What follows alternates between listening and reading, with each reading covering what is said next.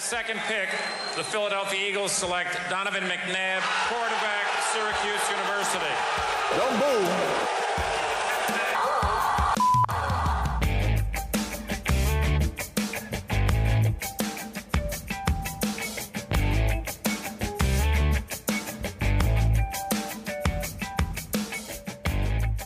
Hello again and welcome to another edition of the Philly Frenetics podcast. I'm Joe Greenwich. He's John Sager. John, this time last week, we talked about a number of things, but right off the bat, no pun, pun intended. Looks like we nailed the Baseball Hall of Fame election, huh? Another year that I have to wait for Scott Rowland, but yeah. Yeah, well, I mean, that was what I was going to get to. What did you think of his increase in percentage? Do you think it's just a matter of time now? I think so. Guys like him tend to be on the track. There's no real mitigating circumstances with him like there are with other candidates who are no longer on the ballot. Mitigating circumstances. That is probably the most generous way I've ever heard that presented. I try. But ultimately, overall, I feel like he's on track, and Philadelphia is going to have, I would say, some reckoning to do within the next 2 seasons. Somebody who won't be reckoning with a Hall of Fame selection, Ryan Howard, fell off the ballot. Did that surprise you? Yes and no. I gotta say no. I'm sorry. I gotta say no. This was probably a bad year for him to have his first year on the ballot with all of those guys who you mentioned that are now going to come off the ballot. Had he made his debut on the ballot next year, he might have gotten a little more love and enough to stay on the ballot, I think. I think you're right. I'm going to be interested to see. I don't know if he's actually even been eligible already and just fell off, but I feel like he and Prince Fielder had about the same career. And they're both guys that were dominant, no doubt about it, Hall of Famers until injuries. And then all of a sudden you're looking at the power numbers and you go, not as good as other guys. But, you know, they're both guys who were at the peak of the game.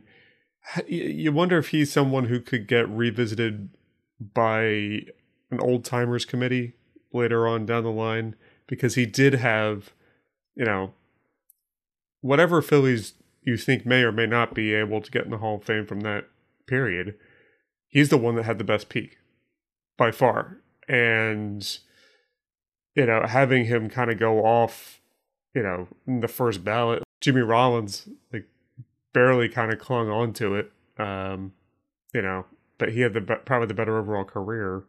So, like, I don't know. It's one of those things that as a fan, you're kind of wrestling with, like, you know, how do these guys not get in? Like, there was no doubt in our minds in 2008 and 2009 that there was going to be a day when all four of them, like, had their plaques lined up next to each other. And, you know, now maybe none of them will get in. Now those plaques will have to line up in right field at Citizens Bank Park. Since we last chatted, the Flyers won a game, John.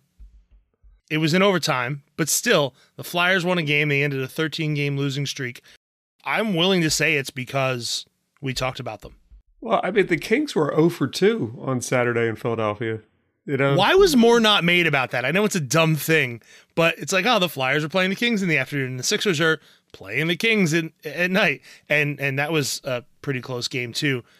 Tyrese Halliburton trying to show off maybe the Sixers should have traded for him, or I guess they still could. Although it seems like Sacramento has withdrawn from the race for Ben Simmons. Do you believe that? I don't believe anything that I hear. We'll talk about one thing that we all heard on Saturday that, you know, may or may not be true. We'll talk about that in a little bit. But I don't believe any of that stuff I hear until the deadline passes and the deal isn't made. But I wonder if maybe Daryl Morey is like, okay, well, that might be a good piece. We'll see. I am enjoying the little reactions where people will see those reports and go, oh, Daryl Morey's lost his mind. It's like, do you really think any of this stuff is true? This is getting out there what he wants us to think, right, or what he wants specifically other GMs to think. Nothing gets reported by anyone that isn't reported because the team wants it out there for some reason or another. Who are these people's sources? Daryl Morey is a lot of people's source in the Sixers, right? There was a fantastic quote from Jason Stark, as everyone knows. Another, you know, speaking of Philadelphia Hall of Famers, this trade deadline on his own podcast, where he talked about a story when his daughter was young. She said, like, Dad, why do people tell you things like this? And he had to kind of think about it for a second. It's just one of those things, like, as a fan, you have to think. You see these things with free agency and whatever. People aren't telling you what you want to hear. Do we really believe that Howie Roseman is 110% on Jalen Hurts? No. Like, obviously, he's keeping his options open. He like, better not be after the last 2 weekends, I'll tell you that. There's a lot of stuff out there. Like, we don't have to, like, why do we care about press conferences? Nothing gets said unless it's like Joel Embiid talking about Ben Simmons, and then we can debate, comma placement. But outside of that, like, I don't know, like, what's the point? Well, John, another famous Philadelphia Ben Franklin, once made a comment about beer being proof that God loves us and wants us to be happy. So if you want to know what's the point, I want to know, what are you drinking? Water. Hey, what are you drinking? Now, wait a minute, John. I set you up for the perfect segue into some sort of beverage taste test, and you just hit me with a water. There's no more Philly beverage than water. John, to answer your question, I took my own prompt.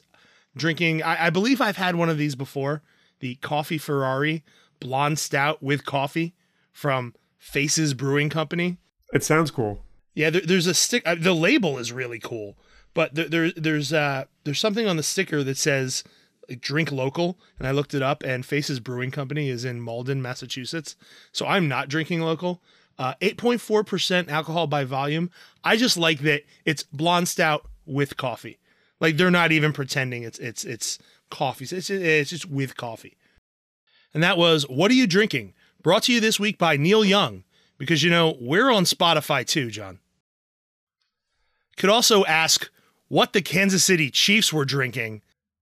Normally, we like to talk about sports in general, but this one, whether we like it or not, still has a little bit of a Philadelphia connection, as Andy Reid's Kansas City Chiefs, arguably the biggest choke/collapse in AFC Championship game history.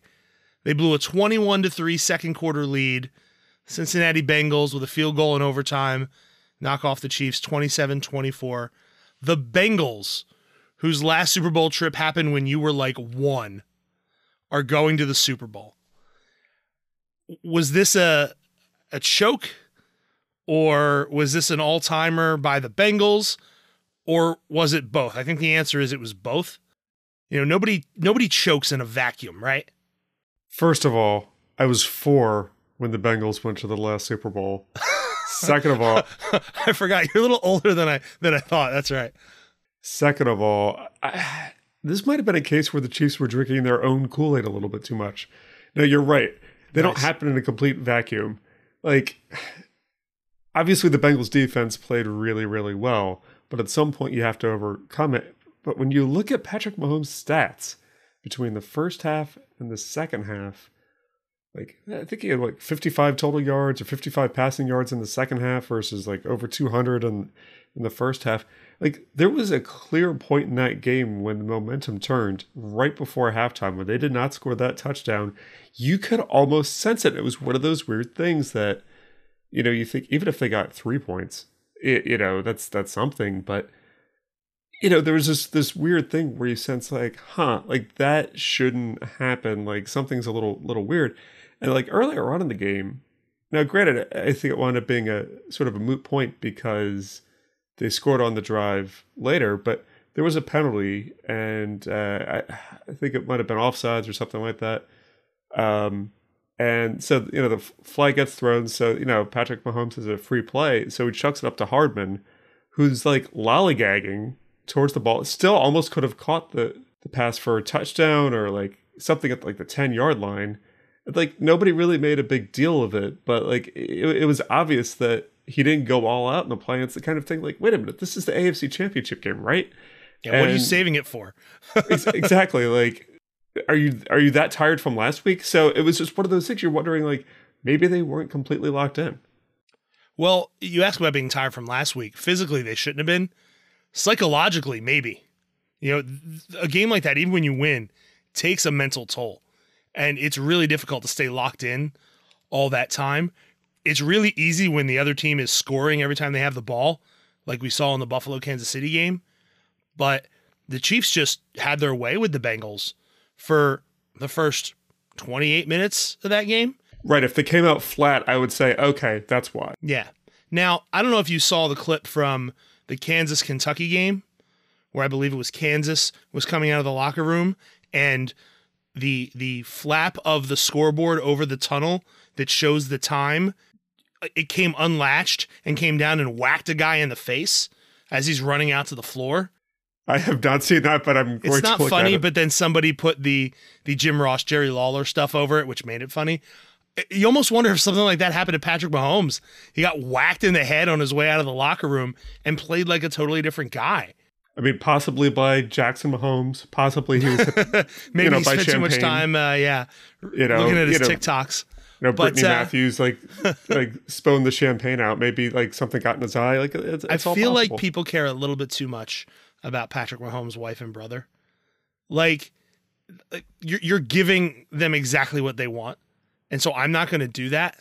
You can feel free to do that, John. I'm not going to do that. What I am going to say is that you do have to give the Bengals some credit. They dropped 8 guys into coverage quite a bit.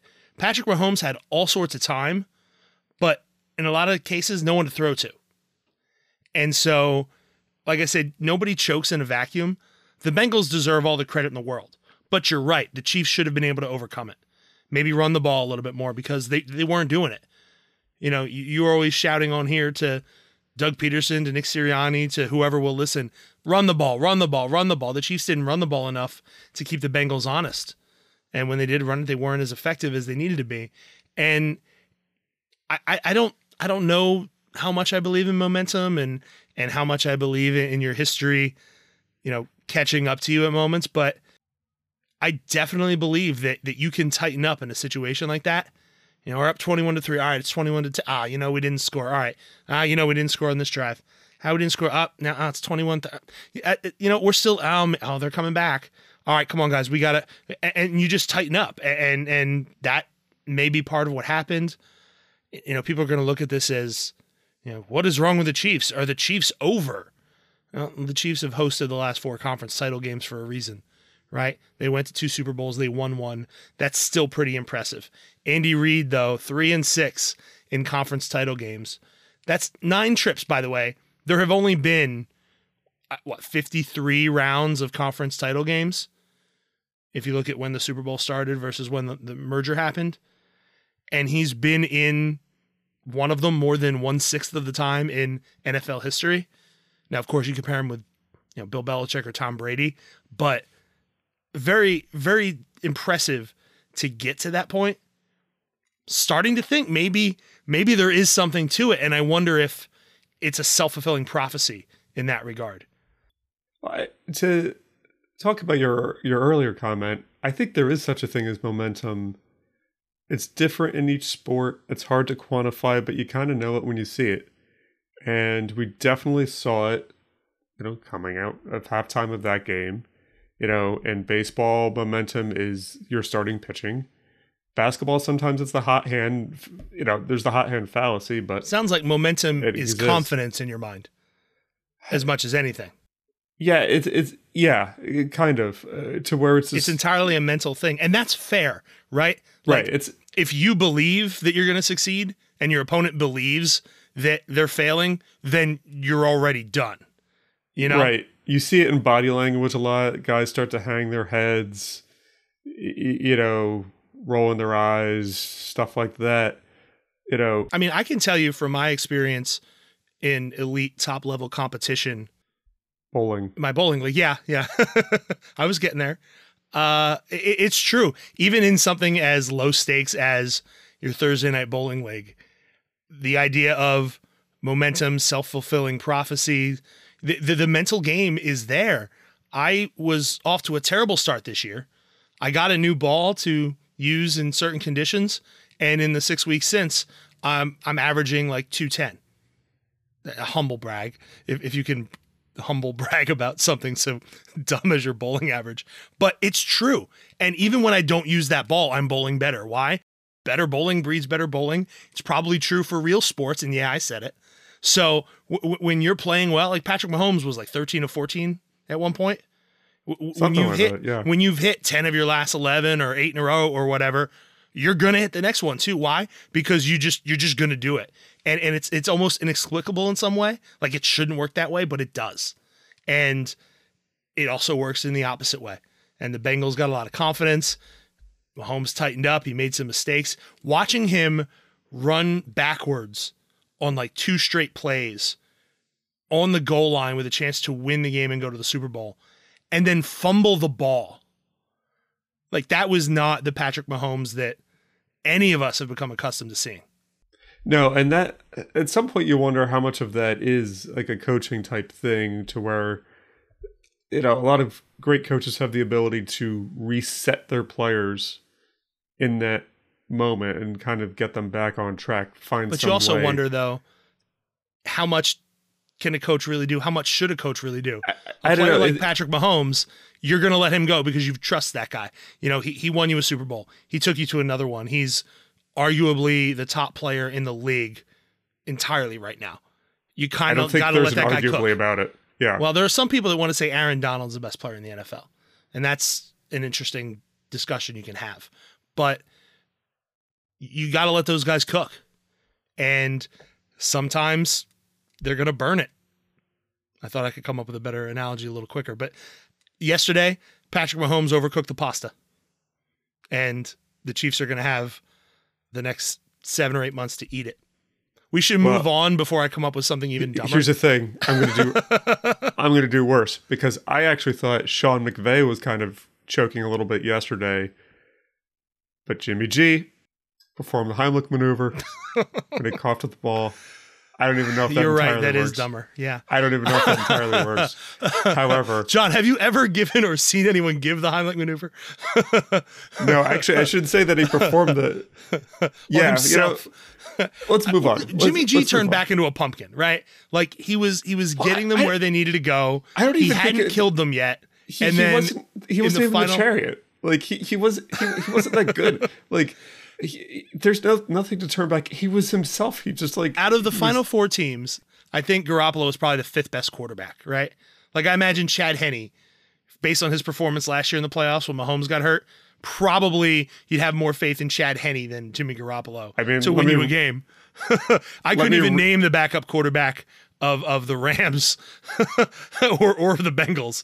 So is John Wolford still in LA? Remember last year when John Wolford played for Jared Goff and everyone thought, hey, this is an upgrade. Jared Goff, the former number 1 pick. And then 1 year later, Matthew Stafford comes in and leads the Rams to the Super Bowl. Like, it's insane.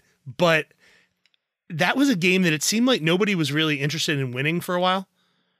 Like the first quarter ended, I think it was still scoreless. Like how? I think that was just emblematic of an NFC West rock fight. The 49ers, because they're that kind of team. That's their kind of game. But it kind of played out how I thought it would, where it would be kind of a closer game, but the Rams ultimately had more talent on both sides of the ball. So, that played out in their favor. Well, for the record, it played out exactly how both of us thought it would. I just had to swerve on the picks. Exactly. So, I even wrote as much. But what do the 49ers even have offensively? After Debo and Kittle? I couldn't tell you who the running back is. Like their best running plays are when they hand it off to Debo Samuel. But that's the thing. Like Garoppolo wouldn't be the first guy to game manage a team to the Super Bowl. Kind of did it 2 years ago, like with this very same team.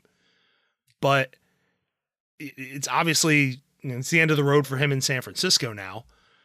Not because of this game, just because you don't draft a guy 3rd overall like they drafted Trey Lance, and then keep Jimmy Garoppolo around.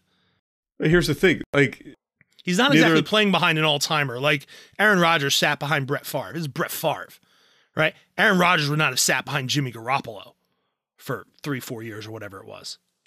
Here's the thing. Neither of them might be the quarterback next year, depending on how things play out. There's definitely a lot of interest. I'm sure we'll talk about that later. Yeah. Before we do, though, I thought Sean McVay, it definitely looked like the moment got him. Both of his challenges, there's pretty much 2 types of challenges. There's all right, we think we have a good shot at getting this one overturned. and then the sort of prayer of like, I need to make a difference in this game. We have to challenge it because there's nothing to lose if we don't. Right. And he almost, I would say almost cost his team the game, but those timeouts really could have come up at the end. Not to bring up the first game, though.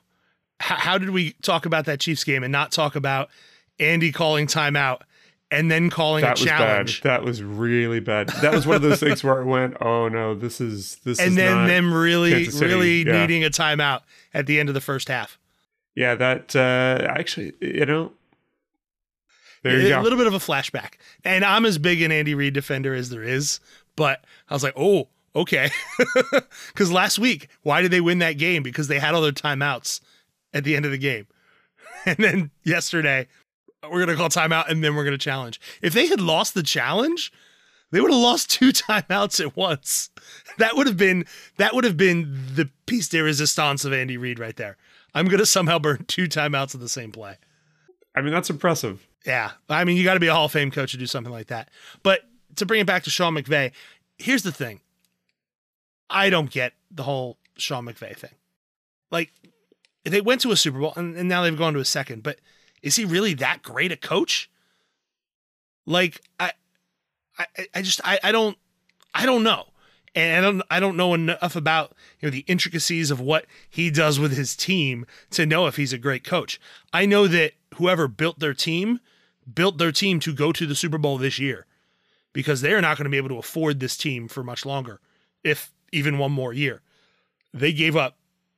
I think I heard them say they don't have a first-round draft pick until 2024. That's 2 entire drafts that are going to pass without them having a first-round draft pick. Now, if they have a Lombardi trophy for it, they won't care.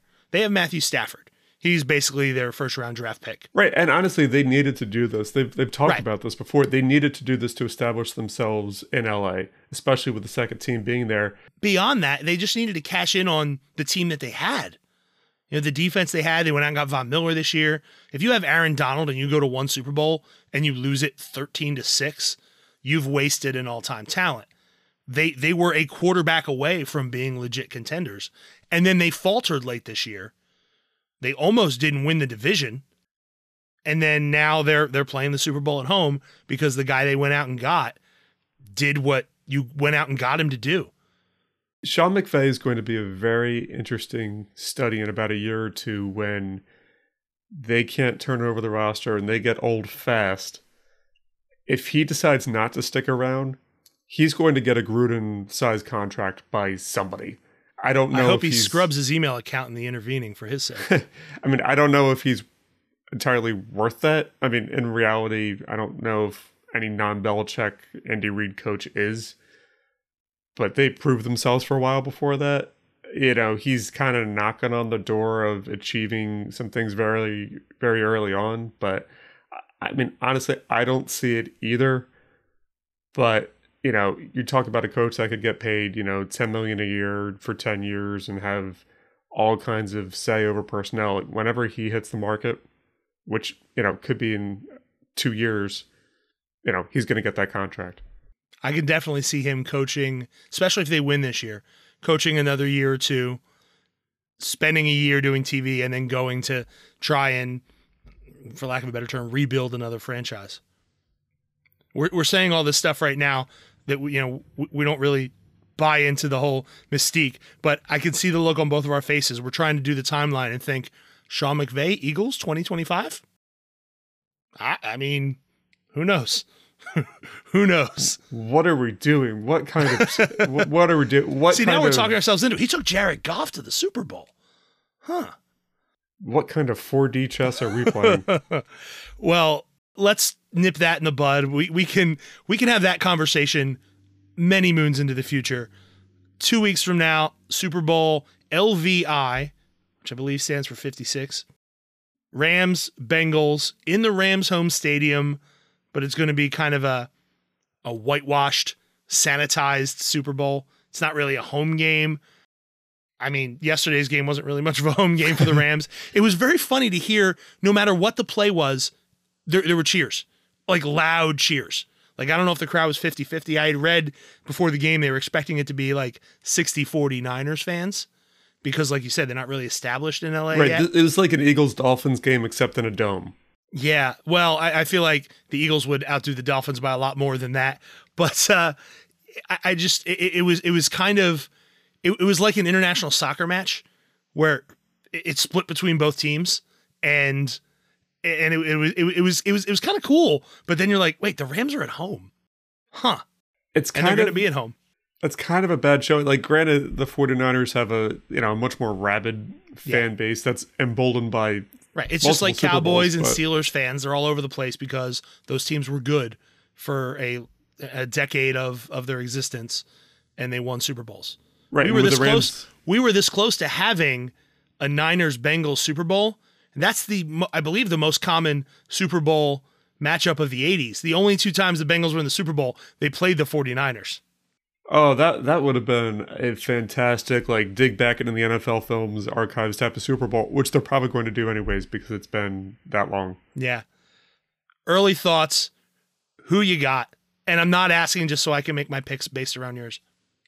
I mean, I'm comfortable with my lead in the picks anyways, and I feel like... Well, John, what you don't realize is I'm going to add a number of picks to it, at least to give myself a chance. You know I'm going to do that. I'm comfortable in my lead in the picks. Oh, man. But I'm going Rams. Look, I don't know who's going to win. I'm fine with backing the Bengals if you're going to take the Rams, and see how I couch that as, I don't know who's going to win. I'll take it just because it's the opposite. You see how I pull that off, John? Now, if I'm wrong, I didn't believe in them anyway. But then again, I don't think I've believed in them yet. I think I picked against them all 3 weeks. That's working out well for them. And I am doing to them what you did to the Bucs last year. So maybe I'll go with the Rams for the sake of Joey Burr and the Bengals. We didn't even talk about Joe Burrow. We talked about him last week. And we got all next week. I got to say, they said that there have been 2 quarterbacks who have won the college championship and the Super Bowl, Joe Namath and Joe Montana, and now Joe Burrow has a chance. I missed my calling. I should have been a quarterback. It's all right. You don't have to say anything now, John. Yeah, we have one more thing. Obviously, shut up, John. Tom Brady retired on Saturday, and then he didn't retire. It was reported that he retired. If he retires, we can talk about it more at length, as everyone else on the planet will. There was a story about a roster bonus being owed to him late this week, and then he won't retire before then. Apparently, that's not true. There's something where he's going to get that money anyway, but then he owes the Buccaneers money if he retires. I don't know. Do you think Tom Brady will play another snap in the NFL? I don't think he's going to play another snap in Tampa. That's not what I asked, John. Do you think Tom Brady is going to retire before the start of the 22 season? I think there is a 90% yes chance or no, John? That he's retired. But the 49ers... I'm the one asking the questions here, John. Okay, fine. All right, fine. The question was, do you think he's going to retire? I did not think he was going to retire.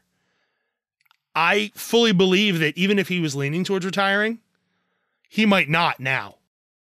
I really don't know where to go. If you say he's going to retire, fine. I'll say he won't. The follow-up question, John, if he doesn't retire, where does he play next year? Sounds like you're leaning towards his hometown boyhood team. I mean, where else to go? I mean, I would like... San Francisco's got a nice view. So... Could you imagine if the Buccaneers... I don't know if he's a free agent, but if the Buccaneers traded him to San Francisco for Jimmy Garoppolo, use him as that 1-year bridge while they figure out their future. Because I doubt it's Blaine Gabbert. I mean, you have to wonder if... I guess salaries have to match up at some point, but you'd have to think Trey Lance figures into that picture. Now, granted, if you're the Niners, you want him to be the quarterback after Brady. Yeah. But... I think you would take Tom Brady to be the... I don't know, the master, the wisdom imparter. Why have Jimmy Garoppolo when you can have the guy that he was stuck behind, right? I mean, at this point, he's thinking rings, right? Like, he's not going anywhere exactly. that he doesn't in San have Francisco, a chance. Yeah. With better quarterback play, that game might be in San Francisco yesterday. All the games might have been in San Francisco if they had better quarterback play this year. 100%. So if Brady's going to play again, it's going to be a place he can win. Tampa doesn't have the weapons due to injury, at least in this playoffs, but they're going to have trouble re-signing everybody. And on-field retirement ceremonies. I'm still thinking there was some injury involved there too. But where is his best chance to win? Basically, to be Matt Stafford, to go to a team that is a quarterback away. It has to be in the Eagles NFC. He's not going to the AFC. The Eagles aren't a quarterback away. No one in this division is. The Vikings, you thought maybe were. That's why they brought in Kirk Cousins. He wasn't it. I mean, the Bucks, if they can keep guys together, the Panthers aren't there. The Saints, they have all sorts of issues. It's really the Bucks or the 49ers or retirement, I think, for Brady. Now, if you're the 49ers, like, you're definitely thinking about, all right, who's going to be our quarterback next year? If it's not Brady, is it Aaron Rodgers? Well, that was my next question. Where does Aaron Rodgers play next year? Because I don't believe for a minute, I don't believe for a minute that he's actually considering retiring. No. Like, granted, he's getting married, so there are those changes going on. No, he's not going to base his retirement decision. There is marriage. No way he wants to go out with like a chump the last couple years. Yeah, like an absolute chump. Because where he is publicly right now is there's some kind of thing going on where I don't think he cares. I don't think he cares, but there's a sense where he can, based on what he can tell you, is if he goes somewhere else and gets at least back to the Super Bowl, he can at least say, even if it's true or not, see, they didn't put the guys around me. It wasn't me, it was them. I said on this very show, he's going to do it. I said on this very show that Aaron Rodgers was the most spiteful athlete that I think we had going today. And I still stand by that. I think Aaron Rodgers wants to win a Super Bowl now, not to win a Super Bowl, but to shove it up the rear end of everybody who has hated on him this year. And the one guy who's not going to vote for him for MVP. This, I think, is one of those things where I think he's back in Green Bay more likely than anything. People have talked about Denver for a while, and Denver is either going to or has hired his offensive coordinator in Green Bay as their head coach. And the thing that I can't stop thinking about there is, well, Patrick Mahomes, Justin Herbert are in that division. The Raiders might do something. Derek Carr's pretty good, but they might think that there's a place you could see Tom Brady. Do you think he could elevate that team enough to make them contenders? Could you imagine if Tom Brady goes to Vegas, Aaron Rodgers goes to Denver with Mahomes and Herbert already there? That's going to be must-watch television. The 4:00 window on CBS ratings through the roof nationwide. I don't think that'll happen. So you're saying Tony Romo's just going to camp out in that division all year? Tony Romo's going to have to buy a place somewhere in like Phoenix or Denver area. But I think that the most likely outcome is that Rodgers stays in Green Bay. If Brady really does retire, then I do think the 49ers might. I mean, they'll have a pretty easy sell for Trey Lance. Like, look, this is the guy who did the thing we're asking you to do. And he's one of the greatest quarterbacks of all time. So we're going to bring him in. We're going to try to win next year, the year after, and then we can build around you after that. It doesn't matter what Trey Lance thinks about it. He's under contract. He'll have no choice. But I think Green Bay is the most likely landing spot for Rodgers. I'd say retirement, and I'll agree with you, San Francisco for Brady. And then, I mean, who knows? We can find out a week from now Aaron Rodgers is retired and that Tom Brady is going to Vegas. Who knows? But those are the things that make the most sense. Do you agree? Well, whatever happens, I'm sure between now and when the podcast comes out, I'm sure something will come out. Brady will make his announcement tonight after we get off the air. All right. Well, I think that wraps up the conference championship weekend of the NFL. So let's take a break. And when we come back, we're going to bring it back to Philly. Last week, we teased a debate about Joel Embiid's status in Sixers history. We're going to have that debate or some variation of it in a moment. So stick around. We'll be right back.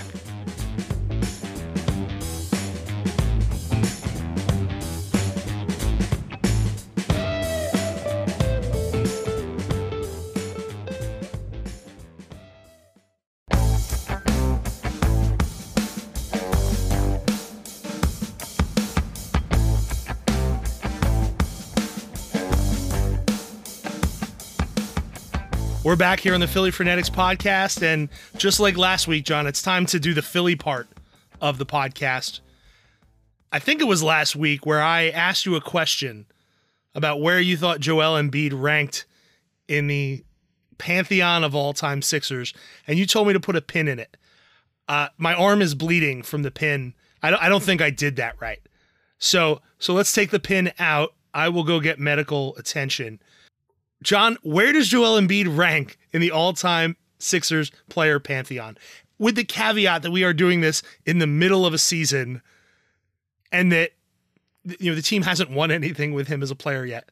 And I say yet because I do believe they will have some success down the road. But where does he rank right now as of the end of January 2022? Well, here's the thing. Last week when we were talking about it, top 3 was what you said. And then later on in a text, I said Rushmore. And then you said, let the record show, I never said Rushmore. I just think Mount Rushmore of this or that is very cliche. So I think here's the thing. When you're ranking the Sixers not in terms of their overall basketball career, but their overall Sixers career, Julius Erving, spelled with an E. I was going to bring that up because obviously he's going to be one of the top couple guys, and they disrespected him the other night by spelling his name Irving. I can't wait till they say, all right, do Dr. J, and it's DRJAY. It's going to be Dr. J for the rest of time. It's not like, oh, man. Look, as I I want to talk about Julius Erving. I don't want to kill whoever was doing that because I am sure at some point they should be roasted as much as possible. Like, you cannot do that. His name is on a giant banner on the roof. Like, how? And does that mean nobody is like checking the graphics before they throw them up there? That's a graphics person and an in-arena show director, at least, that screwed that up. It's pathetic. It's disgusting. It's offensive. They should both be fired. Look, here's the thing. They might not have been checking, but they will be checking now. It's too late. Anyway, I digress. So, Dr. J, I think he's the clear number 1. Of the players on this list, I think he's the guy who, spent most of his career here. He did have that tenure with the ABA. Well, John, what's the list? You're talking about a guy's on a list. What's your list of greatest Sixers of all time? Leave out Joel Embiid for now. So, without Joel, Dr. J, Wilt, Moses Malone, Allen Iverson, Charles Barkley, Hal Greer, Billy Cunningham, because not only as a player but as a coach, Matt Geiger, and that's the list. Matt Geiger, because he vetoed that trade that kept Allen Iverson in Philly for one more year, and that was the year that I think so many of us have been thinking about ever since because we're waiting for something else like that to happen. Can't believe that you left off Michael Carter Williams, Nerlens Noel, like the seeds of the process. I'm just kidding. Do you think that Joel Embiid is in that pool of players if he decided now to walk away? Yeah, he's definitely in that pool of players. He's not in the top 3. I think this is a classic case where he's just a little bit short for now, but we have to see. Why? Is it longevity? Is it success? Why is he short? I think it's longevity as this dominant player, because when you look at the list, all right, so like I said, Dr. J, clear number 1. No one's going to really argue his spot on the list. Maybe you argue where. If they don't win a title with him, is it maybe a little foggier? Because that's my thought. Like, I'm really hesitant to judge guys all time in team sports based on championships. Like you mentioned Charles Barkley. Is he any less of an all-time NBA great because he didn't win a title? To some people he is, not to me. So if I'm going to feel that way, it seems kind of hypocritical to give a guy credit for a title, to elevate him if I'm not going to knock somebody down.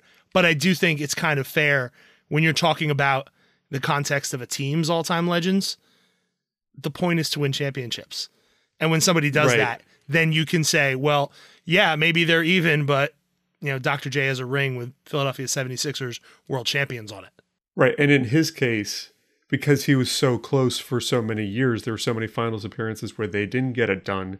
it became the mantra for the team that we're going to win this one for Doc, not Philly, not themselves, for him. So there was True story, John. When the Sixers won the title in 1983, I was born a few months later, and then we didn't win again for 25 years. That was your fault. I'm not saying it was or wasn't, but I'm also not saying that. Continue. So I think the second guy on the list is Allen Iverson. Again, as a Sixer, he didn't play all of his career here, but he played the years that really counted here. Right. His peak. When you look at a list like this, to kind of what we're saying about Charles Barkley, a lot of times greatness isn't necessarily defined by, the numbers they put up or even the titles they won. Unless you're like Tom Brady, Joe Montana level, that's when you really start counting titles. But there's something that about that player that sort of changes an era. For Dr. J, it's the slam dunks. There's a class sort of personified with him. He's like a Mr. Cool type. Like everybody wants to be him. Allen Iverson, different person, but he was culturally but he was culturally significant. Let's just say we don't go to TGI Fridays on City Avenue in the hopes of running into Dr. J. I mean, has Dr. J even been in a TGI Fridays? I think he's a man of the people. We probably shouldn't advertise for TGI Fridays. You mentioned another podcast earlier. We shouldn't be mentioning other podcasts. We're just giving away all this free advertising. Anyway, but so I think Allen Iverson was similarly like a cultural symbol, and then he had that 1 year. Actually, he had a couple of dominant years. He wasn't Kobe Bryant. He didn't reach that level, but he was still at that level for a few years. But he had that one magical season. And we've been just hanging on to that ever since. Like him. There are people out there. You just mentioned. Sorry, I didn't mean to separate. You know exactly what I was going to say. Yeah, there are probably people with that image tattooed on their bodies, and they don't regret it for a second. True story. I actually missed. You got that tattooed on your. I won't tell you where.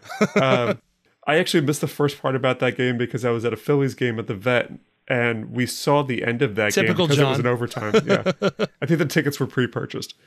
Anyway, so after that, Kat, I think after that, so that's where you have a lot of like 2As in the group. So you have Wilt, who obviously, he might be the best player to ever play, but his best years, his he had great years as a Sixer. He won a title as a Sixer. The title team, that he played on might be the best team ever played, at least of the early NBA. A lot of people made that claim. So you have that. But when you look at his peak years, he was only here for a few seasons. And actually, his career, in Philly was only 4 years. But you compare that with his career as a Philadelphia Warrior and a San Francisco Warrior. Yeah, we're not talking about the greatest Philadelphia basketball players. Right. We're talking about the Sixers. Right. So when if you look at his stats, the black ink categories they call that are the league leader categories. First 6 years. Tell us you use Basketball Reference without saying you use Basketball Reference. That's what I used. So he led the league in scoring all 6 of those years, including averaging 50.4 points a game, which is just an insane number. That's a different era. Yeah, it's incomprehensible altogether. Nowadays, yeah. So there's things that you just cannot compute. Charles Barkley, also on the list, he's a guy who, title or not, I think he's just kind of hanging around there. He's also a transcendent figure in the game, but because he played half of his career here, half in almost, the years that we really think about with his MVP seasons, in Phoenix, and then he finished out in Houston. So we have those years. It's hard to put him really above. You then have Hal Greer, who played the bulk of his career. I believe the entirety of his career in the organization. But again, he's split between, cities in that regard. Billy Cunningham, who, as a Sixers lifer, but that doesn't really get you done. Matt Geiger, we thank him for his service. Billy Cunningham is coaching really the all-time team. Whatever your all-time Sixers team is, he's the coach. Right. So then to answer the question when we get around to Joel Embiid, I feel like he's right there. He's right in the conversation. But you have to remember not just this season, the entirety of his career. So he sat out the first 2 years, and then, as he's building himself, you're seeing flashes. But right now, I think he's only really been this guy the last 2 seasons, but he's been very good before that. There's a different level. Like, he was definitely, I would say, second team NBA in the conversation for best center in basketball. But right now, it's really only between him and one other guy for maybe best player in basketball this season. And I feel like he gets another 2 years, even if not at this level, but just a little bit below. I think he's firmly in the number 3 spot. If a title comes into play, the sky's the limit. And honestly, his Q rating in Philly is probably as high as any athlete since Brian Dawkins retired. And that is the point that ultimately I wanted to get to. The reason that I asked the question, I was interested in your answer, but I was more interested in the way that you got there. Like, obviously he is one of the most dominant players in the NBA, right? There isn't anybody quite like him. But his popularity here in Philadelphia and his lack of popularity in other places for reasons that we tend to embrace more than other cities do, I think that's what really elevates him. And so, say he plays out the rest of this contract, signs here again, maybe he doesn't, I don't know. Even if he doesn't play the rest of his career here, he will be welcomed back to ring the bell, to sit courtside, to sit in the luxury boxes and wave to people for the rest of his life. Right? There's pictures of the guy at the Jersey Shore. Like that iced his spot in whatever Mount Rushmore you eventually want to build, right? Like none of these guys on this team are vacationing in the same place where the fans of the team are, And I think that is the thing. It can kind of cloud our judgment, and it's hard to sometimes see through that. It's like, is Joel Embiid the greatest Sixer of all time? He might be the most popular Sixer of all time if you think about all the different ways that guys are exposed now. Like, it's not just their play, the social media, the stuff outside of the game and all that. But if you look at it objectively, you talk about Dr. J, Allen Iverson, Wilt Chamberlain, Moses Malone, these are Hall of Fame guys. Joel Embiid could be a Hall of Fame guy someday, but he's not right now. And if he stopped playing tomorrow, he wouldn't be. So how do you define greatness? Are we talking the greatest Sixers? Are we talking about the best Sixers? Are we talking about our favorite Sixers? It really matters what it is you're trying to discern there. And I think it's interesting, we talk about recency bias. I think there's a popularity bias in the fact that we all love Joel Embiid, whether he was putting up the numbers that he's putting up or not. I just saw a tweet earlier, since he didn't play in tonight's game, his January was over, and his per 48-minute averages, he averaged 50.8 points per 48 minutes. You just talked about Wilt Chamberlain averaging 50 points per game for a full season. Joel Embiid averaged 50 points per 48 minutes for an entire month. And it's a pretty long month at that. That's crazy. Obviously, they're not the same thing. But even if he wasn't playing that well, he's so incredibly popular that if he kept playing at a decent level, I think he would be widely considered one of the top Sixers of all time. And I was just curious to see where you thought he stood now. He was drafted in 2014. How long ago was that? How long ago does that feel? I mean, it's a lifetime of fandom. Remember that draft night where it looked like he was like, oh no, where am I going? What? Huh? And it's almost like he has spent every day of his career trying to prove that he wasn't disappointed to be here. Yeah, you know what I'm thinking of as we're speaking? I'm remembering, unfortunately, this might be the high tide of the process era, or even the post-process era, however you want to define it. If you think back to the series against the Raptors, I'm sorry, I should have given out some kind of come on, man, trauma warning.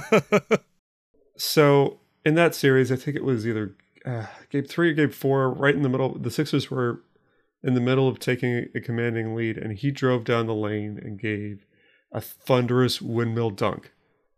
And it had the look of this series is over. But as he's as it's going to commercial and, the hero shot of him, celebrating is going out, Mark Jackson, who's doing the TV for the game, says it's going to be a crime if this man is not celebrated as one of the all-time greats in this game.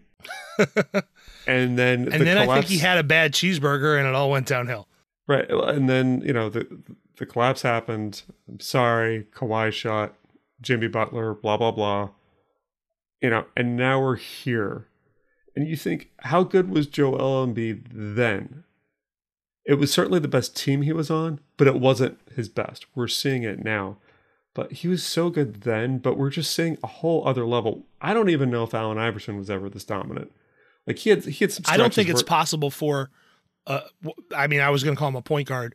He's really a combo guard. I don't think it's possible for a smaller player to dominate in the way that a big man does at the top of his game. He had games where his outside shot was going where he was. Yeah, he can score a bunch of points, but you're talking about being dominant. And I just, you watch Embiid and he's dominant. You think of a guy like Iverson taking over a game.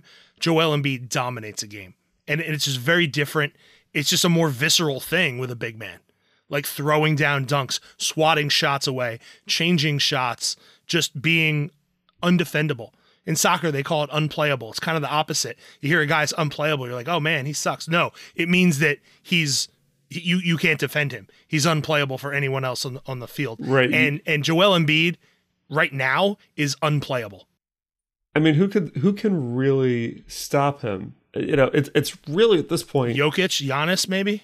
The guys on his own team are the only ones in his way between him and a title. And that's the thing. Like you talked about being on that great team against the Raptors. They need to be able to have guys who don't require Joel Embiid to dominate a game every time out. And that is why this whole Simmons thing is such a thing, I guess is the best way to put it. Because they have a guy who is a great compliment for him if everyone's used correctly, just sitting on the bench or not even sitting in the arena, and then an asset that they're just not even using. And it's why everyone feels like they're wasting this year out of Embiid, because nobody thinks the Sixers can win the title as currently constructed. I mean, honestly, and I don't think Daryl Morey does either. Honestly, I think that is fueling what we're seeing from Embiid. Oh, absolutely, 100%. Clearly, he put the work in the offseason, but I think clearly, and the only person who can maybe answer this is Joel Embiid. But what I wonder is, there's two things going on here. One is him going, look, we're not going to win a title, so I'm going to get my MVP this year. And, that's going to be how I put myself in the greats of the game, is I'm going to do this. I'm going to go all out. Or two, he's saying, I'm going to go all out for my team. I think it's actually the second one. Because if you saw how pumped up he was with Tobias Harris hitting that shot the other night, it's really hard to come away with another opinion.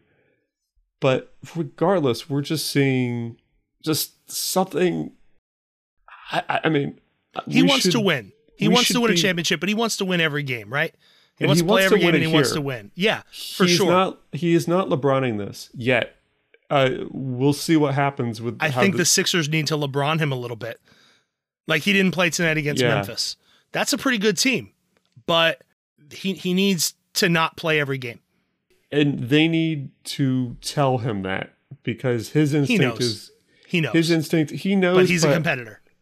Can you believe that a season and a half ago, even I think the two of us, people were still wondering, should the Sixers build around Embiid or Simmons? Who should they keep? That is so stupid in retrospect. I feel stupid for even engaging in a conversation like that after watching Joel Embiid right now and not watching Ben Simmons. The question with Embiid was the health. Right. And the question with Simmons was Simmons, offensive game and the interest in the game. Yeah. And it's changed so much. Honestly, this situation is what makes the NBA great, because you're seeing like all these guys are pretty talented. Like they're all like the level of athleticism in the game now is off the charts. But what you're seeing now is it's a case study for what internal will and drive can do to elevate you. Joel Embiid isn't inherently that much more talented than Ben Simmons. They're a comparable level of athletic talent. But Joel Embiid has it in him. He's got something in him. He wants to shed the label of him being frail or injury prone or whatever. He wants to say what Shaq talked about last week. He hears the criticism and then he, improves on it, or he tells it fuels someone him to on the stick court and doesn't fuel him to hide at home. Right. Whereas Ben Simmons is the opposite. So it's an interesting case study. I kind of wish it wasn't happening here. Well, yeah. I mean, I think we'd all prefer to have either both of them on the floor or something in return. But regardless, and we should probably wrap with this or something like this. We're seeing one of the all-time great seasons we're ever going to see. We should cherish it while we can, because I don't know if we're ever going to see someone be quite this dominant ever again. John, this is Philadelphia. If it ends in a second-round flameout, that's what everyone's going to remember. On that That's note, unfortunate, but it's true, and you know it, and I know it. But I agree with John. Savor what you're seeing out of Joel Embiid. Hopefully, they don't need it from him in future years, and that's the key to a championship. The other key to a championship, John, liking and subscribing the Philly Frenetics podcast, which you can find on Apple Podcasts, Google Podcasts, still on Spotify for now, Stitcher, Amazon Music, and more. Our website, phillyfrenetics.com.